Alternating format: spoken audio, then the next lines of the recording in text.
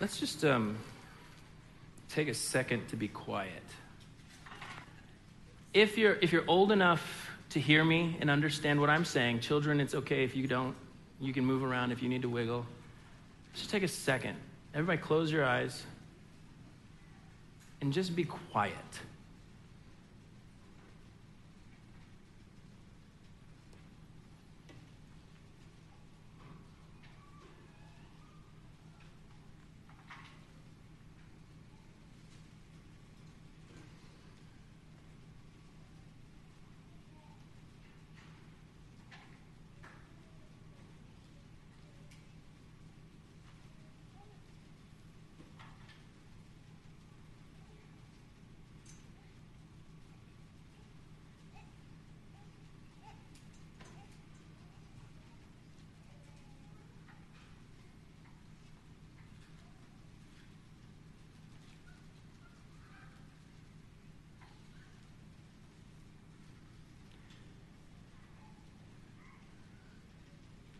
I assume that silence is probably what it was like waiting for the Lord to answer his promise. And what are you tempted to do in silence? Panic, worry, anxiousness, put a plan into motion on your own because maybe God's not fast enough. God's not doing what you want him to do. In silence, what are you tempted to do because God would have you wait? It's a good thing that the nation of Israel and that Christ followers in general, in some ways, have become professional waiters. And I know that's not really encouraging to those of you that might be considering the Christian faith. But waiting on the Lord has been a mark of both Old Testament people and New Testament people. But there is a theme that connects all through the scripture, and I want you to see it this morning because you're going to hear the story told by our children, and you're going to hear them tell the story you might know so very well and might have become routine and rote in your own life. And you're ready, your response right now is blah, blah, blah. I know what they're going to say. And that's okay. But how do you wait? How do you wait on the Lord? In Genesis chapter 1, starting in verse 3, then God said, "Let there be light." And there was light. Genesis 1:6, then God said, "Let there be space between the waters to separate the waters of the heavens from the waters of the earth." And that is what happened. Genesis 1:9, then God said, "Let the waters beneath the sky flow together in one place so dry ground may appear." And that is what happened. Genesis 1:14, then God said, "Let lights appear in the sky to separate the day from the night. Let them be signs to mark the seasons, days, and years. Let the lights in the sky shine down on the earth." And that is what happened. I see a theme in Scripture. Scripture reveals to us that God who says something is the God who carries through with what he says. He is a God of his word, and a word that when spoken, it happens. When he speaks, he follows through. And it only makes sense to me that the enemy in the garden, both the enemy of God and of mankind, would open his mouth, and the death phrase that was spoken began with these words in Genesis chapter 3. Did God really say? It only makes sense to me that the very beginning presents to us the very real battle that you and I will struggle with until the day we leave this flesh. Did God really say? The rest of the scripture in Genesis is not just the story of how time gets started, not just how creation and order and humanity all find their beginnings, but Genesis establishes for you and for me that God speaks and that God keeps his word. This should matter to us in a day and an age where we see words mean very, very little. I hope as a Christ follower, you will consider reading through even more of the Old Testament and continue to see God says and God does. The more you read, the more you see God says and God does. The more you understand that God says and God does, the more you understand who God is. God is not just a God who's telling everyone to trust him. He's actually proving himself trustworthy in the Old Testament.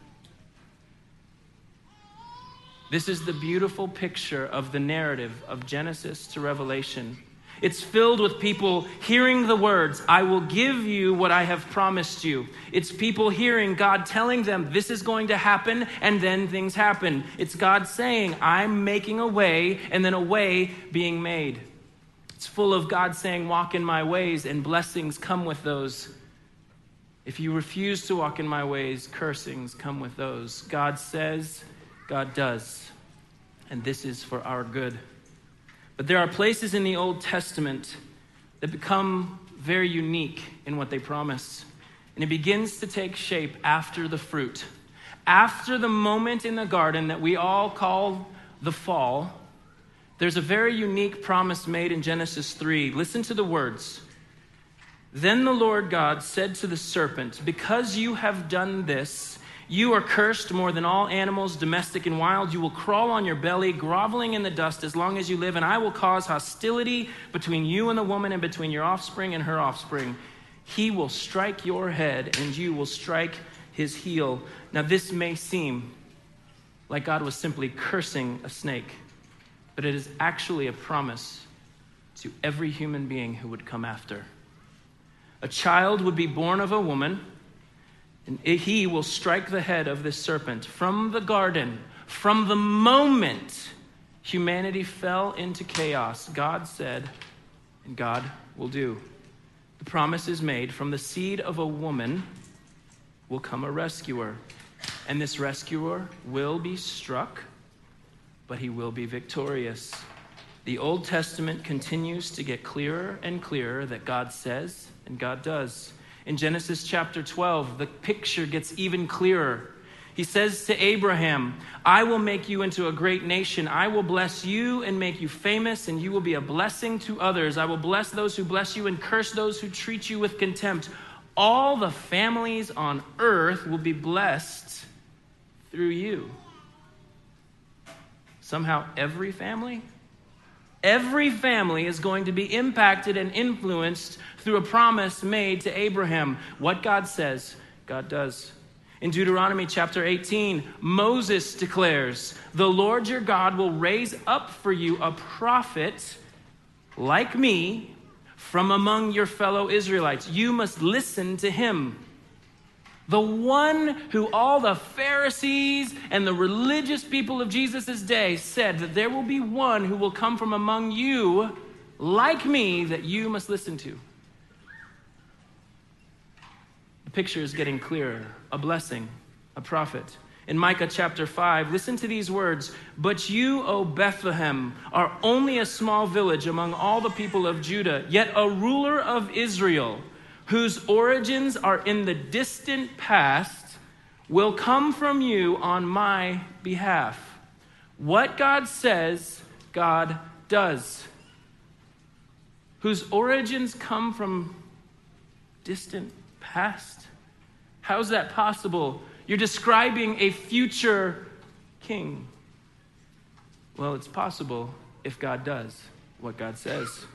Isaiah chapter 7, written 600 to 800 years before Jesus even walked the earth. All right then, the Lord himself will give you a sign. Look, the virgin will conceive a child. She will give birth to a son and will call him Emmanuel, which means God with us. What God says, God does. In Isaiah chapter 9, please hear me out. When a text describes something so perfectly, hundreds of years before these things actually happen, you have to give some credit. You have to be able to go, well, that's strange. It is a strange declaration. And in Isaiah chapter 9, listen to these words. Nevertheless, that time of darkness and despair will not go on forever. The land of Zebulun and Naphtali will be humbled, but there will be a time in the future when Galilee of the Gentiles, which lies along the road that runs between the Jordan and the sea, will be filled with glory. These are specific details about something that is going to happen. The people who walk in darkness will see a great light. For those who live in a land of deep darkness, a light will shine. You will enlarge the nation of Israel, and its people will rejoice. They will rejoice before you as a people rejoiced at the harvest, and like warriors dividing the plunder. For you will break the yoke of their slavery and lift the heavy burden from their shoulders. You will break the oppressor's rod, just as you did when you destroyed the army at Midian. The boots of the warrior and the uniforms blood-stained by war will all be burned. They will be fuel for the fire. For a child is born to us. A son is given to us. The government will rest on his shoulders, and he will be called Wonderful Counselor, Mighty God, Everlasting Father, Prince of Peace. His government and its peace will never end. He will rule with fairness and justice from the throne of his ancestor David for all eternity. That's a unique description of a king. The passionate commitment of the Lord of heaven's armies will make this happen. Friends, God says, God does. The Old Testament is not random words or stories or God asking for blind faith. I need you to hear me when I say Christ followers are not blind faith people. We are faith people. Blind faith does not honor, nor does it glorify God. Because the entire Old Testament is God saying, I am trustworthy, watch. And then people go, you are trustworthy. Blind faith is not honoring to God, nor does it glorify him. Faith is what we come to God with. Because, why? We've seen him trustworthy. The Old Testament is God declaring, I can be trusted. There is much in this world that will crumble, that will fall, that will break, and that will eventually be destroyed. I am not one of those things. You are safe, trusting me.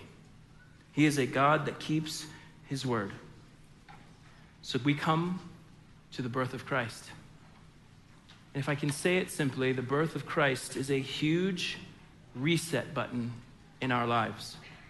When the promises of this world fail, when the promises of others fail, when the promises that we have made ourselves fail, we see the Savior born in Bethlehem and we say, okay, God, you promised, God, you said, and God, you came through. And today we would have nothing to celebrate unless you said we would celebrate. In the midst of these promises, Israel waited on the Lord. They waited because they trusted God would provide. Thankfully for us, our future is wrapped up in something that happened in the past. What if today, as you hear the children tell this Christmas story, having memorized and hidden the scripture in their heart, what if today you made a commitment to stop making promises to God and start believing the promises of God? What if you said, God, I'm done making promises to you because I can't keep them. But because I see Jesus in that manger, I will look into the promises you have made me. What if the baby in the manger is the reset button for all the broken promises either we have experienced or spoken on our own, and a reminder of the promises that God has spoken to us? I will send rescue. We're going into communion together right now. And communion, in a way, is the ultimate reminder. What God says, God does. And around the corners of the room, you will see people holding bread and a cup of juice. When we take that bread and we dip it in the juice and we take it in, we are ultimately saying, God, what you said you would do, you did. You said you would provide a rescuer. You said you would provide someone to speak on your behalf. You said he'd be born of a virgin. You said he'd be born in Bethlehem. You said he would be crucified. You said he would be betrayed. You said he would raise from the dead. I think I'll stop making promises to you, God, because my word isn't very strong. But your word to me is very strong. As you take the bread and the juice, what if the baby in the manger that you're so used to, you could welcome as the answered promise that you've been looking for? The faithfulness of God is what is at stake here during this season of Advent and Christmas. May you be reminded that what God says, God does. When your hearts are prepared, you may go to the corners of the room. Take, eat, remember Christ's life, death, and resurrection is evidence that God does what God says. Father, we love you. And I ask that we would not be so consumed with the gifts that we are going to give this season, but Father, we would be consumed with the gift that you have given to us in this season. I ask for more people to trust the promises of God and not their promises to you. If anything, would you let us see that our promises to you are so faulty, so conditional, so broken, so weak, but you are not. You are strong. You are trustworthy and you are faithful. You are a God who does what he says he's going to do. And thank you. Thank you that that's who you are. It's in your name we pray.